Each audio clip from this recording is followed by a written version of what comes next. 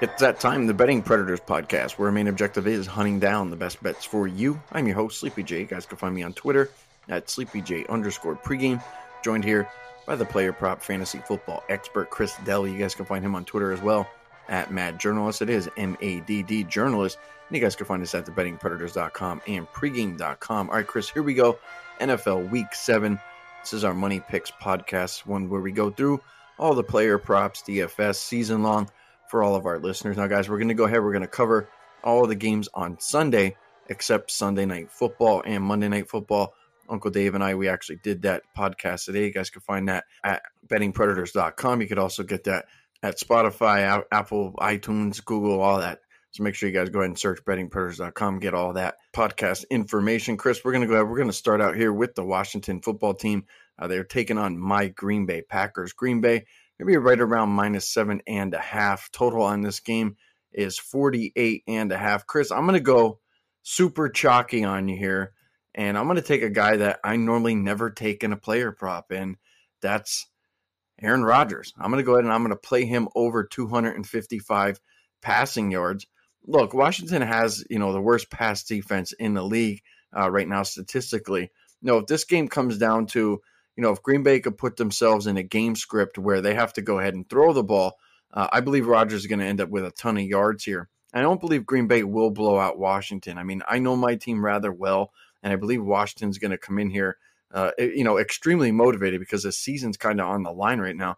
They can't lose this game, or more than likely they're not going to make the playoffs. But if you could put Rodgers in a situation where he has to throw the ball, he's going to do very well. And against the worst passing defense in the league, I don't see how Rodgers doesn't go ahead and go over his passing total of 255 yards. I'm just going to go ahead and play this one, Chris. I know it's square. I never play my guy. You know that.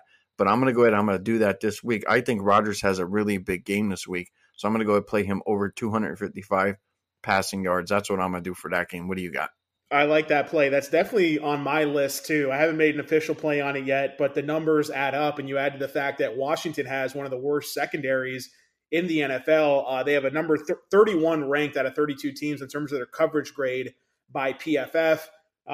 Just overall, I don't see how this Washington defense can really take advantage of Green Bay, other than the fact that they have a good run defense. Green Bay's run blocking is ranked near the bottom of the league, but they're going to look to take advantage of that matchup and in regards to passing the ball through the air. So I do like that play on Rodgers over his passing yards. Right now, the projections have him about 265 to 270. The line, as you mentioned, 255.5 at DraftKings right now, -115. So that's definitely a solid play there. I don't think game script should get too out of hand to where this is something Rodgers can get within, 2.5, 3 quarters, even if the Green Bay Packers wind up running up the score on the Washington football team. A couple guys that I have my eye on here. Surprisingly, Antonio Gibson, I'm not playing any props on him, but he's going to lead off my handicap on this one, is that he left the game twice last week in week 6 with injuries.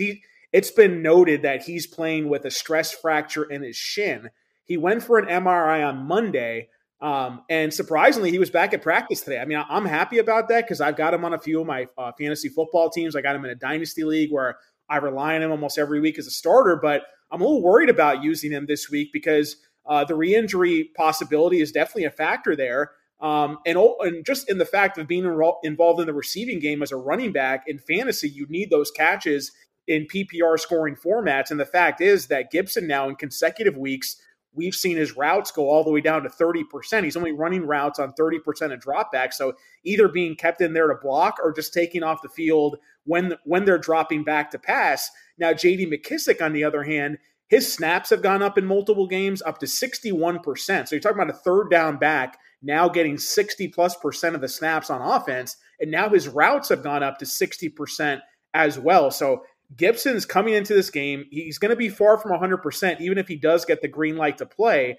And I see Washington falling behind in this game. And you add to the fact that over the last year and a half now, you combine last year with the first 6 weeks of this season, Green Bay ranks in the bottom of the list in the league in terms of allowing receiving production to opposing running backs. So there are no props on the board for this yet. You can actually, they have a line for Gibson receiving at 10.5. They don't have anything yet for McKissic. I'm definitely looking forward to playing a couple of overs on the lines on McKissic. I don't know how high they're going to come out. I mean, this guy is coming off a game where he had 10 targets last week, 8 catches for 65 yards. And lastly, I'll mention that Terry McLaurin, he was questionable all last week, actually was downgraded to questionable late in the week with a hamstring injury. And he was out there pretty much in a full-time role in week 6, almost came down with a big catch, but had a pretty down day in terms of his overall production in the box score. If he's still dealing even just at 70-80% of what he normally is, you add to the fact that Gibson's injury, add to the fact that Washington's going to be on the road, touchdown plus underdogs, I think McKissic could lead the team in targets again. So I'm going to be eyeing those when those props get released. And then also, I'm going to go right back to the well. We talked about this last week. I had a double dip prop on Ricky Seals-Jones, receptions and receiving yards.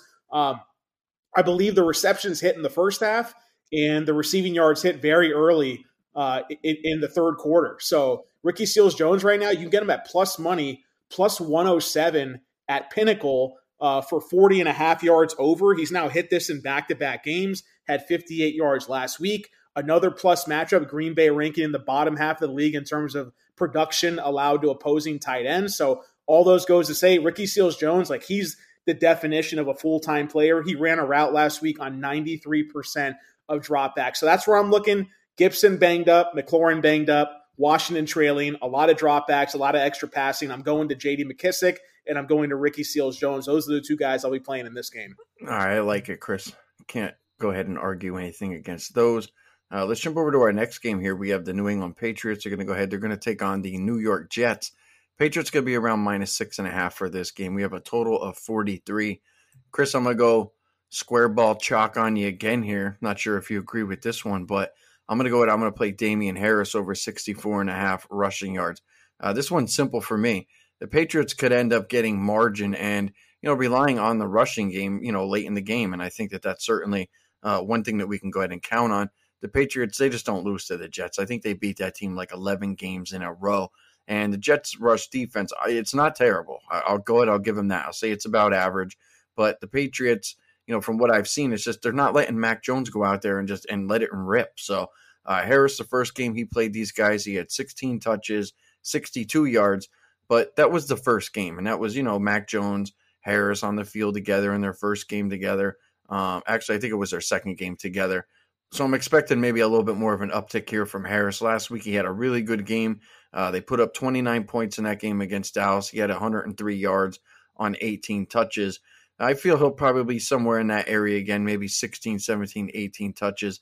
But I believe 64.5, just a little bit too low here for Damian Harris. So I'll go ahead, Chris. I'll play him over 64.5 rushing yards. What do you got? Well, last week we hit our Nelson Aguilar prop. We gave that out in our Discord channel for our premium subscribers for Betting Predators. We had under 39.5 receiving yards, wound up with one catch for 27 yards on the day. Now the line has been lowered to 34.5. I still lean that way. I got to dig a little more into the numbers, but at plus 105 at under 34.5, his average right now projection is around 28, 29. And you nailed it in terms of the New England Patriots. They're not letting Mac Jones, rip and run and throw it down the field very much. This projects for one of our slowest games on the slate. In terms of the research we do behind the scenes, looking at overall snap counts, play volume, pace of offenses. These are two of the slowest offenses in the league going against each other. This is a rematch, Sleepy. I'll bring this up real quick to go a little bit more into the snaps and pace. Week 2, they played each other. When these two teams played, they produced 31 total points between the two of them. Zach Wilson had 4 interceptions. That was more than the two quarterbacks combined for 10-plus yard completions. So think about that.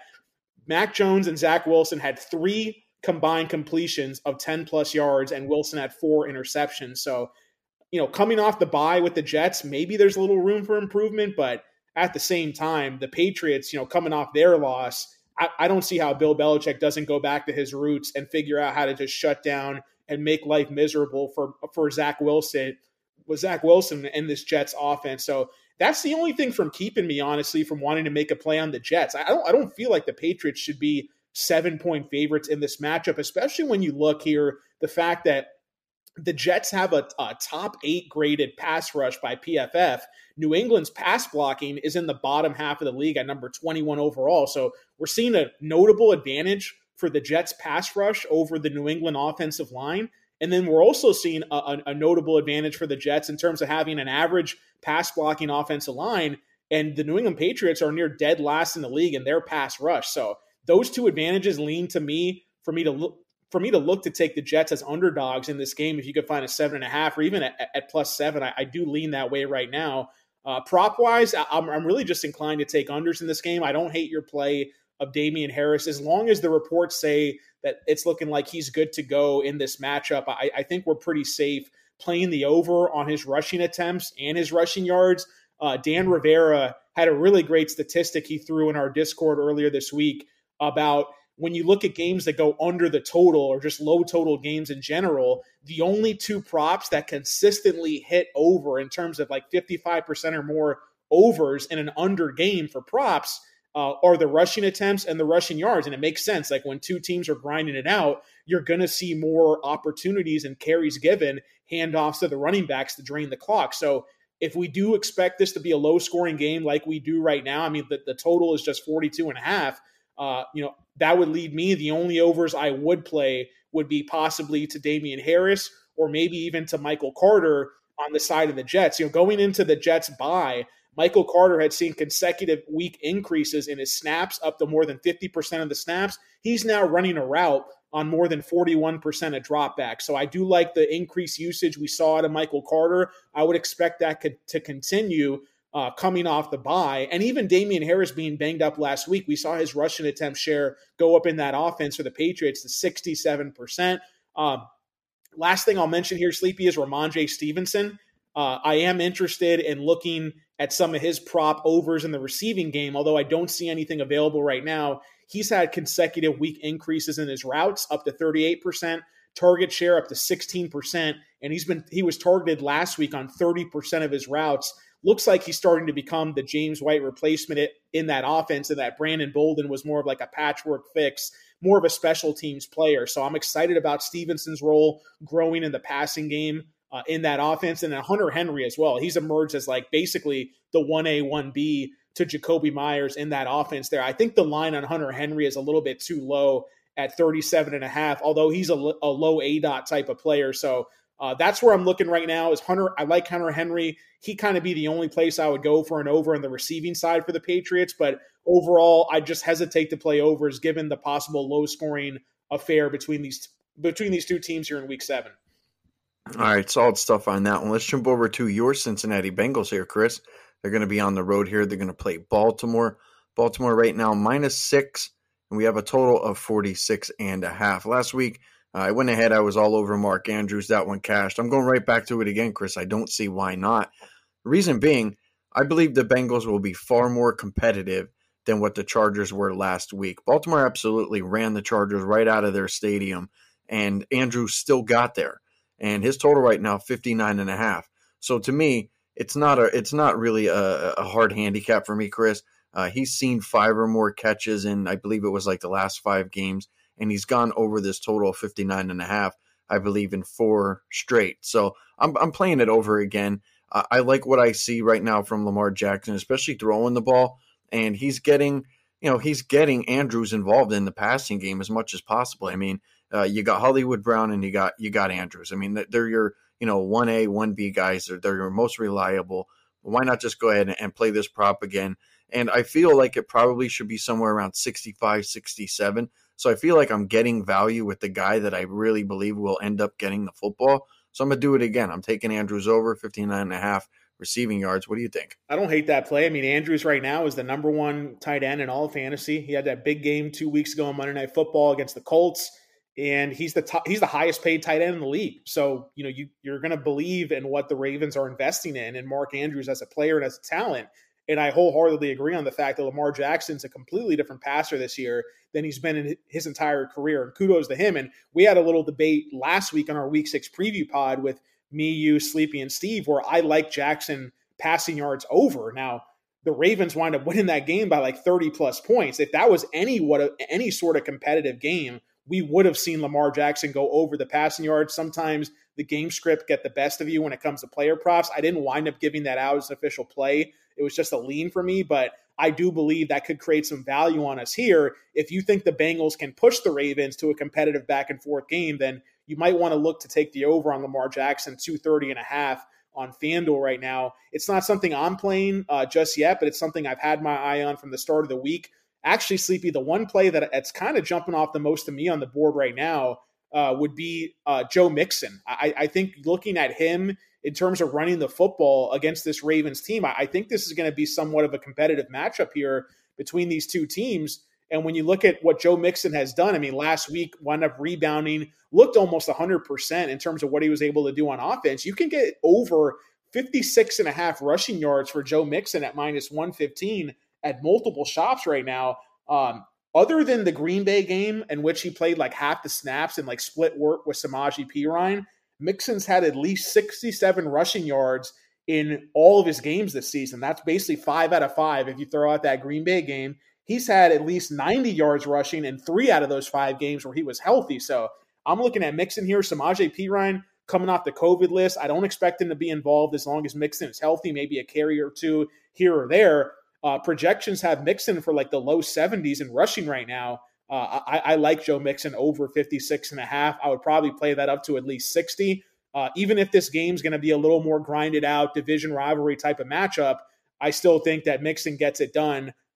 We have a decent total for this game at 47. I would lean under that total personally, but I still think you're going to see a decent amount of production from the Stars in terms of fantasy for this game. So Joe Mixon for me is my favorite play in that game. And then overall, I would just have to look in terms of unders for maybe Burrow. I don't know if Burrow is going to be needing to throw that much in this game. The Ravens like to run a lot. The Bengals have shown they like to run a lot as well. We could see that really make time tick off the clock faster than your normal game here. So I'm hesitant to play any of the passing overs for the Bengals because of that. Although I do agree with you, Andrews is like locked into his role. Maybe Marquise Brown takes a little bit of a hit because of Rashad Bateman coming back into the lineup, but I think Andrews' role is secure in that offense, so I don't hate that play either. But that's kind of my overall thoughts right now in this game. Yeah, that Mixon one, man, as you were talking, I like that a lot. And here's the reason why. Baltimore's had, some really tough games, over like the first 4 or 5 weeks. It's, double overtime games, things like that. And they played good teams. And then they go out and they absolutely demolish the Chargers. And I'm just like, all right, this team has to come down to earth. I thought they were going to come down to earth last week, take a deep breath. And I believe that this is the week that they're going to do it. And that's why I actually like the Bengals getting the points in this game. But, the fact that you like Mixon over 56.5, I mean, that does seem low to me. As you mentioned, somewhere around 70 seems right. And if that's your favorite one, it makes perfect sense to me. I would play that right along with you. You talked me into that. I do like that as well. So I'm glad you brought that up and that's your favorite because I'll play that with you. With that said, let's go ahead and jump into why don't we go ahead and do the Kansas City game and the Titans game. I like the Titans, Chris. I don't know if a lot of other people do, but I do like them here. And there's not a whole lot of props out that I like in this particular game, but I do like Darrell Williams to go ahead and score a touchdown. And I'm going to play that on the yes at minus 120. I don't know how you can't make this bet. The total on this game is insane. I mean, it's lined at 57.5. Williams last week had 21 touches. He had 2 touchdowns.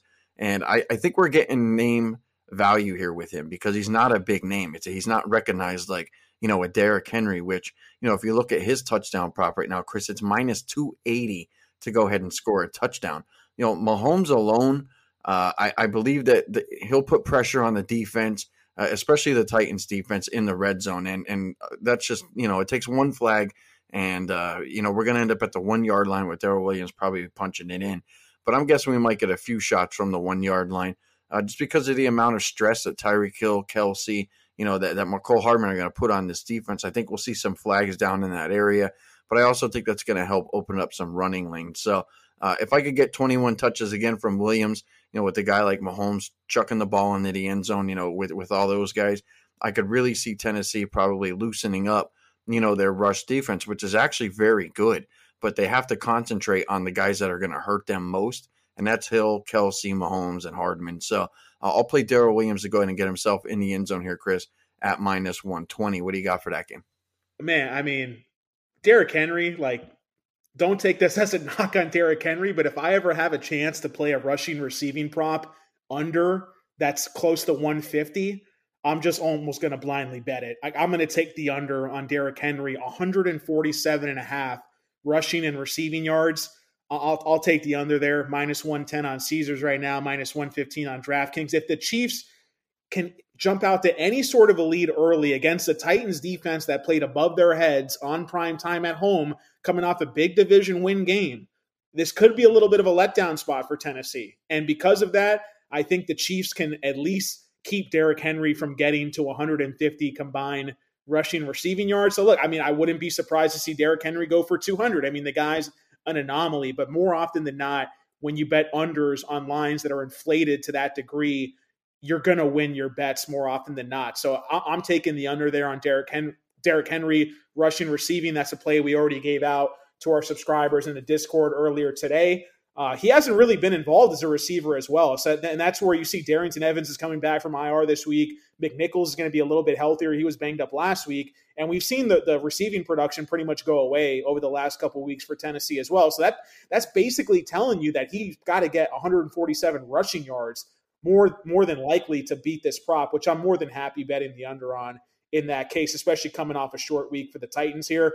Other than that, like when I'm looking at guys on the Chiefs that you're seeing an increase in production for, is I'm going to wait and see what the verdict is on Tyreek Hill. He dealt with a quad injury last week. He only played, I believe, about 60% of the snaps, saw a lowered air yards total in terms of his share in that offense than he usually sees. Obviously, he still had a hugely productive day, but it's possible. You know, he's obviously not going to come into this game 100%. So I'm interested to see where he winds up on the injury report towards the end of the week, most likely on Saturday night, Sunday morning. What's going to be the final verdict there for him? Mecole Hardman saw a close to a season high in his average depth of target, 13.2. So they're starting to use Hardman more down the field as opposed to earlier in the season where they were using him like right near the line of scrimmage as like a gadgety type of slot receiver. So if we get any news that Hardman's going to be that Hill's going to be any type of snap count, any type of just limitation overall in this game, then I would be interested to play Mecole Hardman over on his receiving yards. And that's a big reason why we don't see that on the board right now, is because we're kind of waiting to see how all this injury information winds up shaking out. So just going back to Henry overall, I mean, projections have him for roughly 15 receiving yards and 115 rushing yards. I mean, that's a lot. So, you know, to say a guy's going to get over 126 rushing yards, I think you just got to kind of keep that in mind of like, this guy's projected for, 129 combined rushing receiving, and the line is 147. So anytime I see that big of a gap in a receiving, rushing, or rushing receiving prop, I'm almost always going to try to take the under there. So other than that, like that's kind of my overall take on this game. And Mecole Hardman's a great price tag on DFS as a cash game play. I think he's going to be high owned in tournaments because of it. I think he's like 4,300 or something like that this week, but we're projecting him for at least like 5-6 targets. And if Tyreek Hill gets ruled out by any chance or is limited, like I said, then you could see Hardman wind up getting another double-digit target game like he had just 2 weeks ago. So for 4,300 on DraftKings, I almost have to lock him into my cash game lineup regardless. But yeah, that's kind of overall, right now how I'm feeling about this matchup. Yeah, that Derrick Henry total is absolutely insane. I mean, I was talking to Steve the other day, and he was like, Sleepy, did you happen to see the total on him? I'm like, no. He's like, 125 yards. I'm like, that's nuts. But I guess it makes sense, though, because in my mind, I think Henry's trying to do one thing. I think he's going out there and he's going to try to break the all-time single-season rushing touchdowns, which I believe is held by LaDainian Tomlinson at 28. And I believe he's going to go out and try to break Eric Dickerson's, all-time season rushing yardage. And I think projections have him pretty damn close to Tomlinson. I think 1 touchdown off, and that's with an 18-game season now. And then I believe it was only like 17 yards off of Dickerson. So I think Henry's going for those, records. But there are a bunch of things here in your favor, Chris. One, the line's absolutely insane. Will Kansas City sell out to stop him? I think they will. I think they're going to try to just say, you know what? If anybody's going to beat us, let Ryan Tannehill try to beat us. We're not going to let Derrick Henry beat us. Once he gets downhill, Chris, and if he does get an opening, we saw what he did the other night. If he gets daylight, that dude is a lot faster than a lot of people think. People just can't catch him. And if it's one-on-one with him and a damn safety, he more than likely he's going to, steamroll that guy. I think that's one thing that's in your favor. And another thing I think that's in your favor is the fact that, this is Kansas City. We know what they can do on offense. They could go out there and put up 30, 35, 40 points in a game, and then you're stuck with Tannehill having to throw the ball, and you're not going to get the receiving yards, from Henry in this one. You're not going to get the rushing from him either. And, Tennessee's coming off of a big win, and I believe that there is a potential for a letdown, but I do have them as maybe one of the most motivated teams this week, because after you beat Buffalo, if you could beat Kansas City, that's going to supercharge, your entire team and supercharge the season. But it's not that I don't like that play, Chris. It's just I worry about how good he is and the fact that he's going for the records. But there are far more things in your favor to go ahead and keep him from doing that. I think just game script wise and X's and O's wise, from things that could happen, with the Chiefs defense and what they decide to do. There's no way you let him run wild. It doesn't make any sense. A defensive coordinator should be fired, if they're back there trying to stop the receiving core versus, trying to stop Henry, because Henry's moving the chains. Yeah, Sleepy. And let me just add that, I don't like this play either. You think I like betting against Derrick Henry? You just sometimes have to play the numbers for what they are. And that's what I'm playing in this situation. And this is not the best sample to use, but you look back to 2019, Derrick Henry was going into the AFC Championship coming off 2 games where he had 182 yards and 195 yards. Just insanity. Played the Chiefs in the AFC title game, had 19 carries for 69 yards. So this defense has stopped him in the past. Last year in the regular season, he had a great game against them, but with everything, just considered, when you see a line inflated that high, if anything, I just would not recommend playing the over and not overreacting. Because when we talk about people know, you put out your sheep's play on Twitter and stuff like that.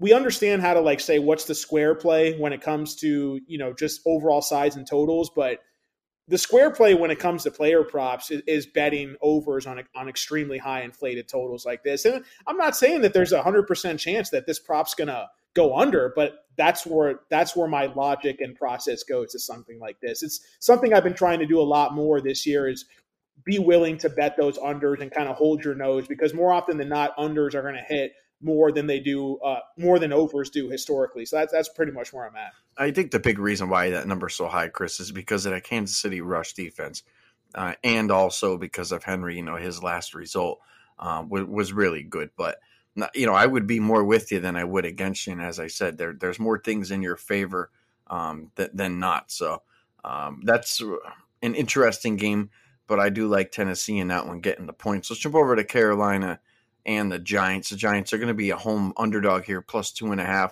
We have a total of 43. Chris, I'm going to go ahead and make one of my prop plays that I made a couple of weeks ago. It did not cash, but I'm going to go ahead. I'm going to play the New York Giants in this one to go ahead and have the longest field goal in this game, and you guys could get that at even money. The reason why, the Giants are tied third right now in field goal attempts, and from the 50 yards or more, right now the Giants kicker is 4 out of 5. So, he's hitting 80% from 50 yards. Plus, the Giants, they're not afraid to go ahead and trot the kicker out there, if they're within 45 yards. But the Panthers, they're 1-3 from 50 yards, and that's 33%. And the Panthers also have 2 less attempts. So I think the Giants actually should be favored with this particular prop, and they're not. Actually, Carolina's favored in this one slightly at minus 105. So statistically, it's telling me that the Giants should be favored, and the fact that they're not, I'm going to go ahead and bet that, and the stats back up that the Giants are the better team from kicking from distance. So I'm going to go ahead. I'm going to play that, Chris. That's all I got for that game. Just too many damn question marks with the Giants. They got way too many injuries. And then there's going to be a lot of square plays taken with Carolina that I don't like a lot of the lines that I saw. So that's what I'm going to do for that one. What do you got? Yeah, I mean, we're talking about a really low total here, 42.5. I don't know. Look, I'm not a fan of Sam Darnold. Neither are you. We've been kind of clear on that over the last 2 years doing this podcast together. But I think that there might be a little bit of an overreaction to Sam Darnold, and now he's going to face a really good, in terms of matchup, he's in a really nice spot for his matchup going against the Giants defense that pretty much scares no one at this point. So I do think it's justified that Carolina's -3, but I mean, Carolina's -3 on the road. And especially if you look at the cluster injuries for the Giants, I mean, they lost their best offensive lineman in Thomas last week. Right now, Tony's not playing, Galladay's not playing, Barkley's not playing, Slayton's questionable to play. Even Evan Ingram was downgraded to questionable this week, so he's not even sure to play yet. So you want to look at Sterling Shepard overall. I mean, he's like the alpha number one receiver, especially with no Tony and no Galladay here. And if you get no Ingram, then it's just like a slam dunk type of play. So right now, you're not going to get those lines, as you said, Sleepy, but you got to look at Sterling Shepard in the slot over receptions. I don't know how high it's going to come out. I'm going to guess it's going to come out like maybe 6.5, something like that. But I still think, at decent juice, as long as you're not paying like -120, I still think that would be a decent bet, especially if you're assuming that this is going to be a back and forth game. That I don't think the Giants are just going to all of a sudden put their foot on Carolina's throat and just run the ball the rest of the game and jump out to a big lead here. So, I mean, Shepard's coming off a game where he had 14 targets and 10 catches in his first game back. His other two games besides when he got hurt, he had 19 targets, 16 catches. So he has 26 catches in three healthy games. You do the math, that's over 8 catches a game. I would be really surprised if the receptions line came out at 7.5. I think it's going to come out at 6.5. I think it's something you want to keep your eye on to jump out and play that number over on. Other than that, we had the comments from Matt Rule about them wanting to come out and like establish the run, but how much will they do that? I don't know. I think they also want to get Darnold back going again. In a good matchup, they could take advantage of that. So I see a guy like DJ Moore. He had a bunch of drops last week. He ran a route on 98% of dropback. So you don't even see that. Elite wide receivers, they're running routes on like 90% of dropback. This dude literally is never leaving the field. And now he's going up against the 26th graded coverage unit in terms of the Giants secondary, according to PFF. So I like what I see in terms of that matchup there. I think this is where we look to attack. I think Darnold could be a sneaky DFS play quarterback that a lot of people are going to be off on after what he's done the last few weeks. But again, the matchup is there. He's getting design rush attempts. He's still a threat to score rushing touchdowns near the goal line. So I'm going to stream him in one of my leagues where I have Josh Allen on a bye, and I'm probably going to stream him over guys like Tua and Carson Wentz because I think the overall upside is there and the matchup is there. So that's my overall thoughts on here. Really looking forward to playing the over on Sterling Shepard. And then, I said on the podcast last week I like Robbie Anderson over, and he had 11 targets, and we lost on that prop. But anytime you play a guy over 40 receiving yards and he gets 11 targets, I mean, I don't care if the ticket lost. Like you won that bet. Like you won that bet if a guy you bet over 40 receiving yards gets 11 targets. So there's a reason why Robbie Anderson, he's coming off a down game. His receiving prop line has gone up 5 yards to 45.5. I still do like him over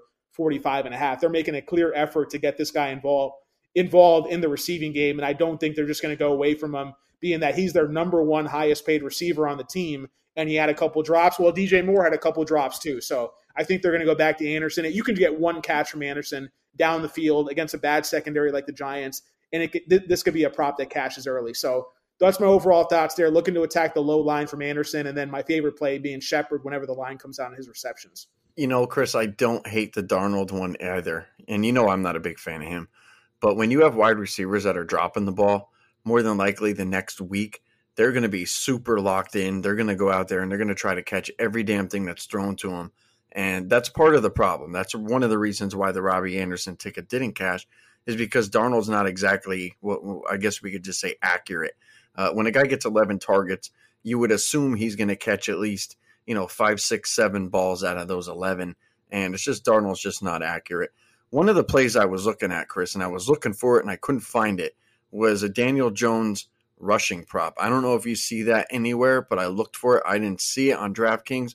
But my thinking was this, is that, with all the wide receivers that are out, with Saquon banged up, that Jones is probably going to have some scripted runs in here. There's probably going to be wide receivers that are running wrong routes that are going to be ended up covered, for this particular game. And I could see Jones, maybe ripping off one of those big runs again. But I do believe if there's maybe a rushing prop somewhere, 18, 19, 20 yards, I would look to maybe go ahead and play that over. That was just something that I was looking at. That was a thought that I have. But again, I haven't seen, that particular prop put out anywhere. But if you do find one, or if you find a number, please go ahead and let me know. Let's jump over to Atlanta and Miami. I have a prop in this one, Chris, that I like, and I'm not sure if you agree with me, but Atlanta right now, they're 2.5-point favorites. We have a total of 48. Look, I'm looking for everything that I can find on Tua. I'm playing Tua's passing yards over 252. I'm playing his touchdowns over 1.5. I like his completions, whatever that is, over. I like his attempts, whatever that is. I like that over. And here's the reason.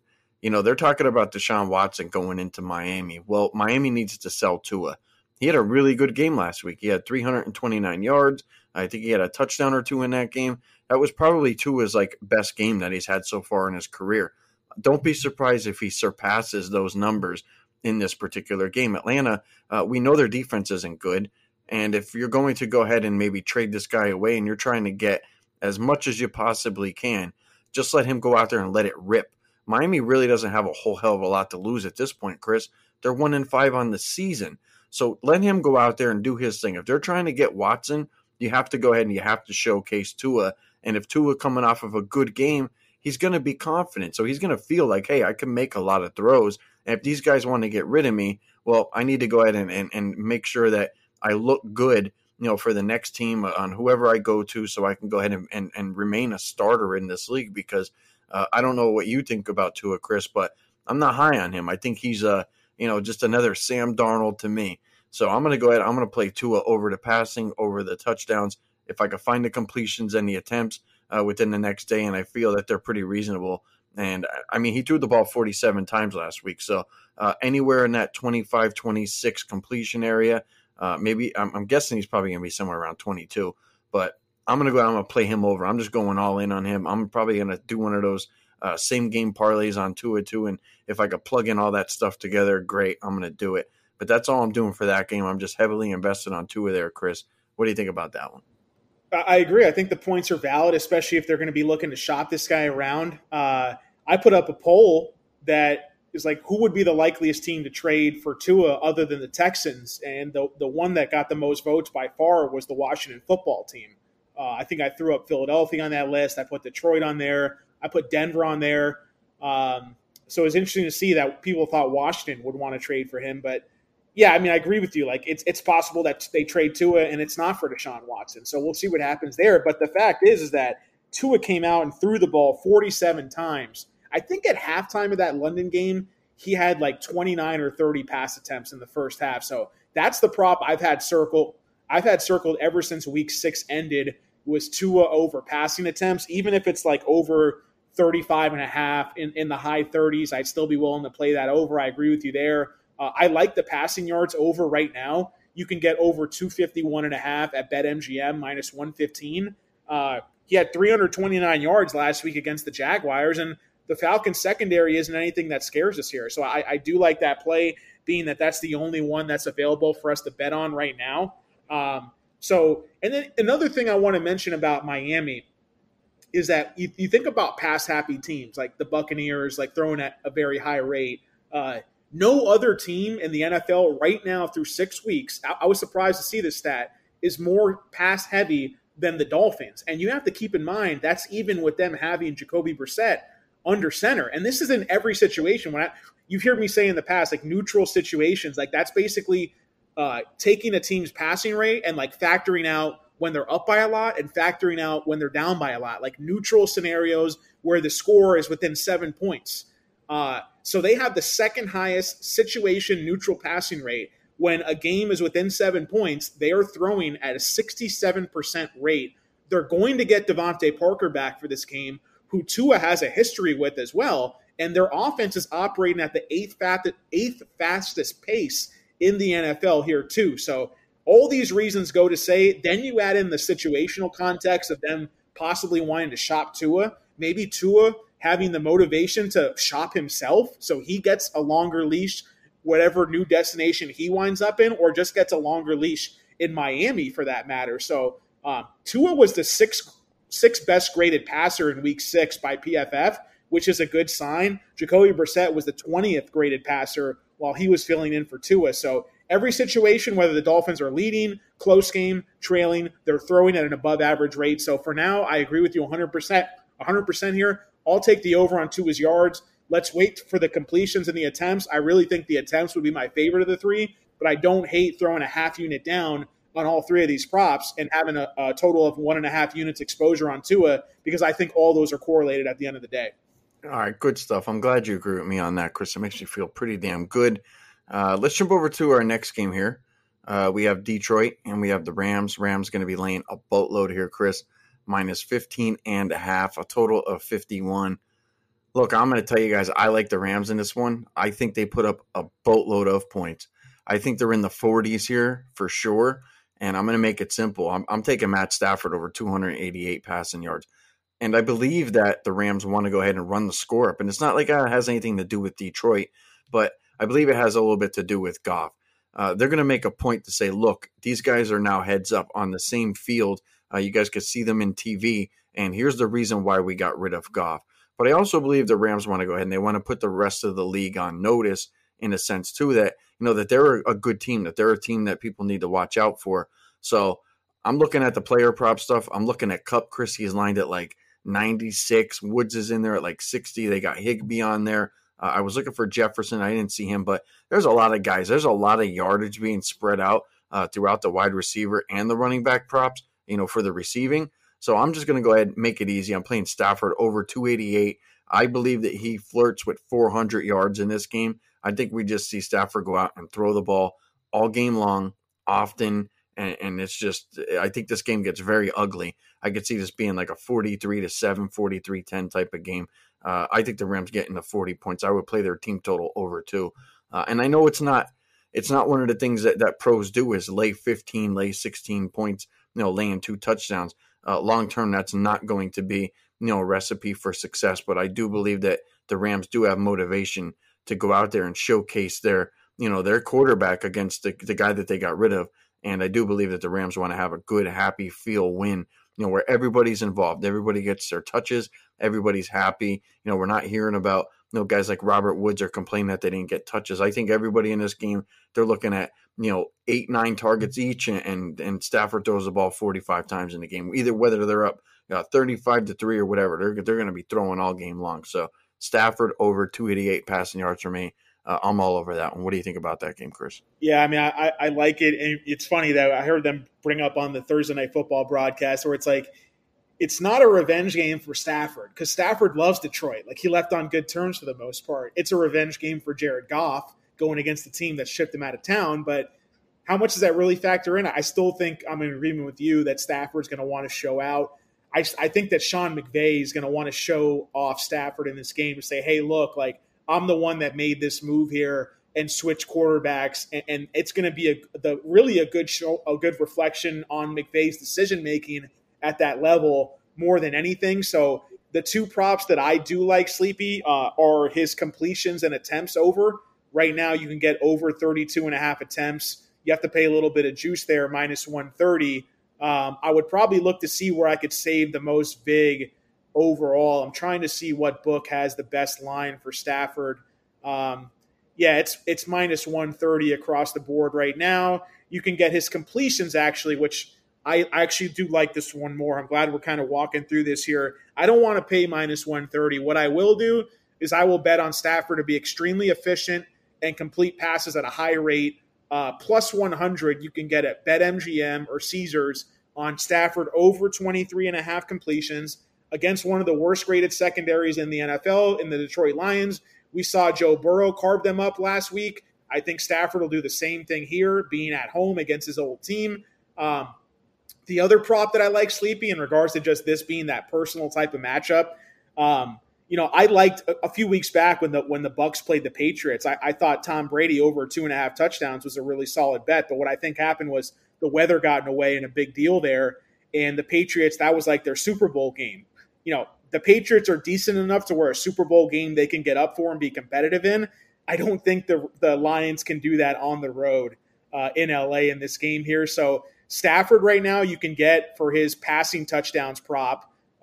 This is me here, Sleepy. Chris Dell giving a touchdown prop over. I like Stafford over 2.5 touchdowns plus 105. So if anything, maybe I'll take a unit or a unit and a half, and I'll split it between completions at even money, 23.5, and then touchdowns plus 105, either Caesars or DraftKings, which Pinnacle and PointsBet both have this at minus 115. So take advantage of like 20 points of vig, like in your favor, so to speak, with the Stafford. But I'd be really surprised. This is a game where, they could want to win this game by 30, 40 points. He might not have to even throw much in the second half, but what he will do, I think, is get the completions and get the touchdowns. So those are my two favorite props for this game for that.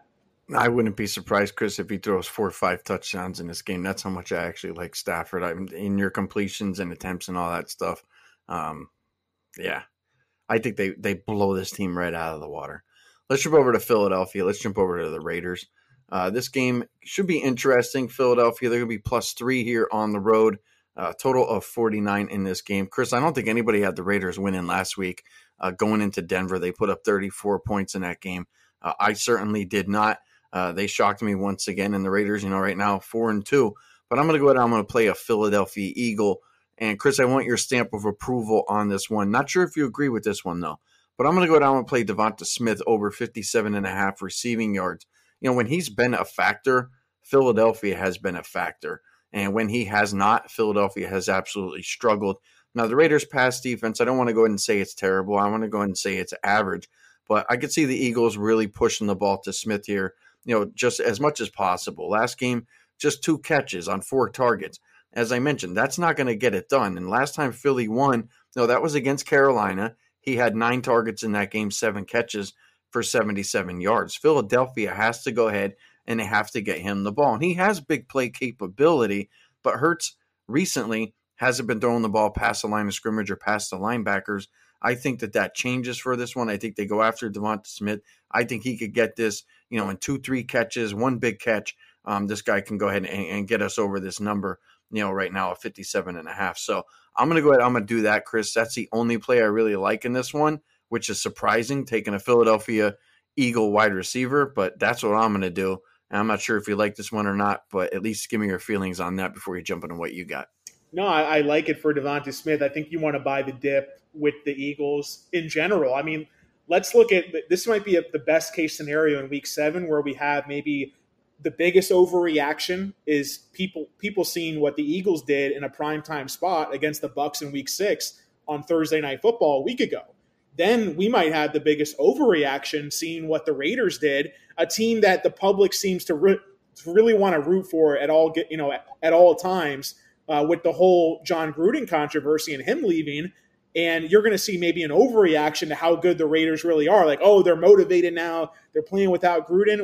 Well, they're a halfway decent team to begin with. But I personally think that Philly's a live dog to win this game outright. And the main reason I think that, and this is, to me, is one of the sneaky streaming defenses of the week, is playing the Eagles defense against the Raiders. The Raiders have, in terms of their run blocking, they're ranked dead last in the league, but their pass blocking unit offensively on the line is ranked 22. So they're bottom 10 in pass blocking. The Eagles have a top 10 pass rush. They're rated number 9 by PFF overall. So that's one of our best pass rush net grades. That's a metric that we're working on, is combining grades on PFF and seeing which teams have the biggest advantage, whether it comes to pass rush versus rush defense, etc.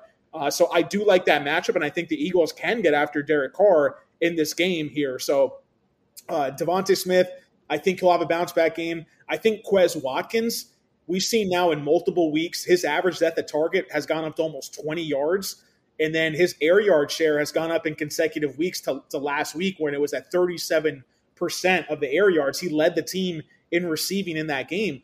There's no guarantee yet, by the way, that Dallas Goedert's going to play. I believe he's still on the COVID list, unless I missed something in the last couple hours. So keep your eyes peeled to that. I think that either way, Goddard might get his, but I think he'll be, if he winds up playing, he's going to be priced appropriately. The books aren't going to forget that Zach Ertz was traded away last week. So don't think you're sneaking one up on the books by playing Goddard over. I think he's going to be ranked higher in my fantasy rankings this week compared to in the past, because he's the only tight end left, at least relevant right now. But Devonta Smith, man, like, he ran a route. I mentioned this with DJ Moore earlier. Devonta Smith's routes have gone up to 97% last week. So if you got a guy literally running every single route and every single drop back in an offense, and they get a better matchup here, I think that Devontae Smith he could cash his prop very early. He's been on my hit list since the beginning of the week. I'm kind of torn whether I want to play Devontae Smith on his receptions as opposed to his yards, because we have seen his air yards have gone down a little bit over the last couple weeks. I think what they're trying to do is, with Hurts struggling to throw the ball downfield, they're trying to get Devontae Smith targets in shorter areas of the field to put the ball in his hands more consistently. So I would probably lean over on his receptions right now more than the yards, but I don't hate a play on the yards either. I would really keep an eye out on Quez Watkins. It seems like he's surpassed Jalen Reagor as the number one option, or the number one option on this offense outside of Smith when we're talking about their receivers. So keep your eye on that. But until we get final news on Dallas Goedert, I don't think we're going to see any lines on Reagor or Watkins. I don't see any on those guys at the moment. Sleepy, I'll have to throw this in there. I think people will be going to maybe play Miles Sanders over his rushing yards. I like his under. Right now, he's projected for 55 yards. The line is at 64.5, opened at 65.5. I like it all the way down to 60. People, they're going to remember the public seeing the Island game against the Bucs. And what happened at the end of that game, Sleep, you like you say all the time, you watch the Eagles just as much, if not more than anyone. Miles Sanders ripped off a couple big runs in the second half, but that was because the Buccaneers were up by a ton, and they were playing real heavy zone coverage and sagging off the line. So if that was a competitive game, I don't think Miles Sanders would have gotten those rushing gains on the ground. So I'm more than happy to play that overreaction in my favor. And this is a guy he's gone over 60 yards rushing one time all year, and that was in week 1 when they beat the Falcons by 30. And I don't see, even if I think the Eagles are a live dog in this one, I certainly don't think they're just going to, wallop the Raiders and win by double digits. So I think that's a pretty safe play to me. It's Miles Sanders under 65.5. I play that all the way down to 61.5 or even 60.5 if I had to. Yeah, Sanders hasn't really materialized, as much as some of the people thought. I thought he was going to be heavily used, coming into this season. I read up here on Goedert, Chris, that he was activated from the COVID-19 list, did not participate in practice on Thursday. Chris, I meant to say this too. Not only was the Goedert, kind of a factor within my Smith, but, the fact that Ertz isn't there either. So now the playbook, I believe it's going to shrink up, especially if Goddard's not there. Your Quez Watkins. I did see a prop out there somewhere, Chris, with Quez Watkins. I don't know what book it's at, but there is definitely one up. But look, the Quez Watkins could go over easy, and I think Smith could go over easy. Especially if Goddard's not in this game. So it sounds like you and I are kind of on the same page with that one. Let's jump over to. Let me go ahead and talk a little bit about the Texans and the Cardinals. Cardinals are going to be a monster favorite in this one, 17.5, total 47.5. Chris, I'm going to go back to the play that I made. It was either last week or the week before I cashed it. It was James Conner to go ahead and score a touchdown. You can get it again here at plus 130. Look, the Cardinals are in the red zone all the time. I mean, this team scores a lot of points, and I don't see why they're not going to score points against Houston. And look, if you could go ahead and you can get Connor and you could get Edmonds touches down in the red zone and leave Kyler Murray to, not have to go and throw 5 touchdowns. Look, they might be up a ton of points in this game. And look, they're going to use their running backs as much as they possibly can. So, Murray and those wide receiver cores go ahead and stay healthy. But I'm going to go ahead and I'm going to play it again because Connor's the guy that they're giving the ball to, down in the red zone. You can get Edmonds at plus 120. I personally don't like that. I like Connor at plus 130. I cashed it before. I believe I'll cash it again. That's all I'm doing for that game. I do secretly hope that Brandon Cooks has a big game. Got him in my lineup for this particular week, but that's all I'm doing for that one, Chris. What do you got? Yeah, I mean, I agree with you 100% on the Connor. I love that you can get plus 130. I mean, these are the type of touchdown props that you want to play because of the fact that Connor's been seeing a workhorse role. Like, why is that? It's because the Arizona Cardinals have been winning all their games by blowouts. Even last week, 37-14 on the road against Cleveland. And 2 weeks ago, Chase Edmonds got his shoulder banged up. So we've seen his numbers trend downwards. Like now we've seen in consecutive weeks, Chase Edmonds, I'm going to just real briefly go through the stats that have gone downward for multiple weeks now in a row. Snaps down to 37%, rushing attempts down to 11%. That means Connor's getting 89% of the running back rush attempts. routes for Edmonds down to 38%. He's even losing work on long down and distance because he literally did not play in the second half last week. He opened up the game with a 40-yard run, very impressive, but they jumped out to a big lead, and they want to protect Edmonds. And frankly, they're not going to need to use Edmonds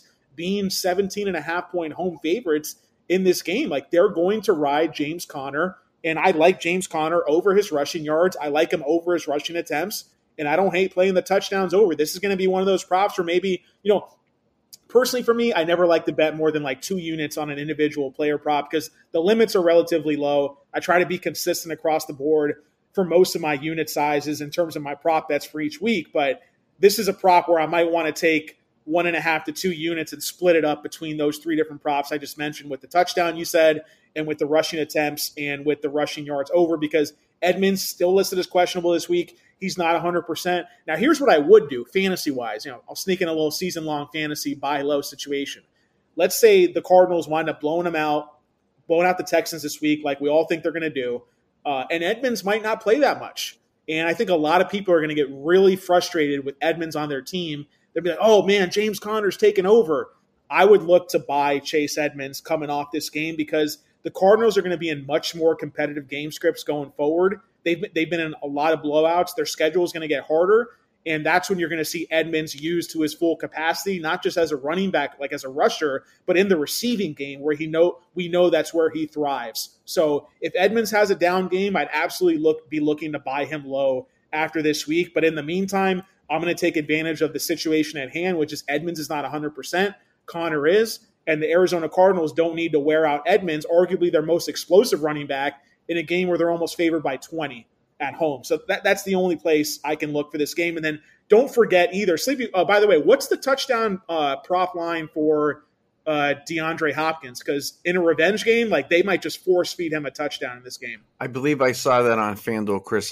Believe it or not, I think it was either like -125 or -150. It was up there, and I was actually quite surprised. Yeah, -144 at Pinnacle is the most current line. I can't bet -144 on a touchdown prop. So DFS wise, maybe, but I just don't know how much Arizona is going to need to pass. So like, you could literally see them just run out the clock with Conner in the second half. That's why, honestly, like, I don't even hate a play again. I mentioned last week this prop hit pretty easily. We both liked it. Sleepy was Mark Ingram. I think it was like over 10.5 or 11.5 rushing attempts. And right now, I don't think the line's gone up that high. You can get -125 at Caesars, Mark Ingram over 10.5. Keep in mind, like, the Texans wind up getting the ball first in this game. Like, Ingram could get 5 carries on the first drive, and the Cardinals have one of the bottom tier run defenses in the league.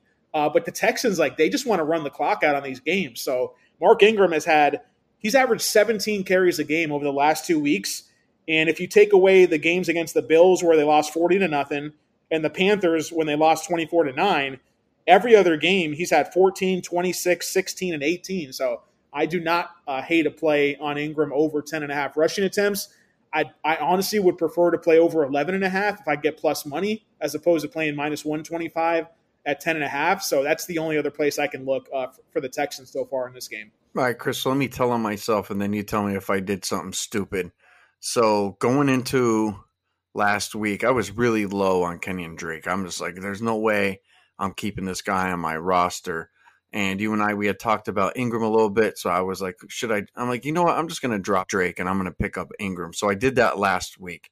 And we saw Drake actually hit the board, for the first time all season long, basically. It seems like the one week that, and I think I started him once, but I drop him. And then they take Ingram. So is there anything positive that you can, pull out of that, or did I just make a clear mistake? No, it's border. If you need, like, if you're desperate for a running back to start with all the bye weeks and all the injuries, I don't think Ingram is a terrible start. Look, he had 2 catches only for 8 yards last week. But if you're getting Ingram with multiple catches in a game in a half PPR or full PPR scoring format, you're loving that, even though it's just 2 extra points. Those 2 extra points could go a long way at the end of the week. So with Kenyon Drake, he scored, like, he had a really good game on very limited touches. But the fact is that if Jacobs gets hurt, they already shown in the past that they're probably going to go to Peyton Barber as the Jacobs replacement, and Drake's going to stay in his role. And then the other thing you have to look at when it comes to the Raiders, Sleepy, is that Jalen Richard's back on the field now. Jalen Richard last week saw increases in his targets per route run, and every time they were in a long down and distance situation, like basically third or fourth down with, I believe, more than 7 yards to go, Jalen Richard was on the field for 71% of those plays. So when you're looking at a guy like Drake, where he's not really playing that many snaps, but he scores on a couple of touches, like I think that's when you want to sell high in a guy. So yeah, it sucks to see a guy you dropped go off like that, but the usage numbers aren't sticky for Drake to hang around.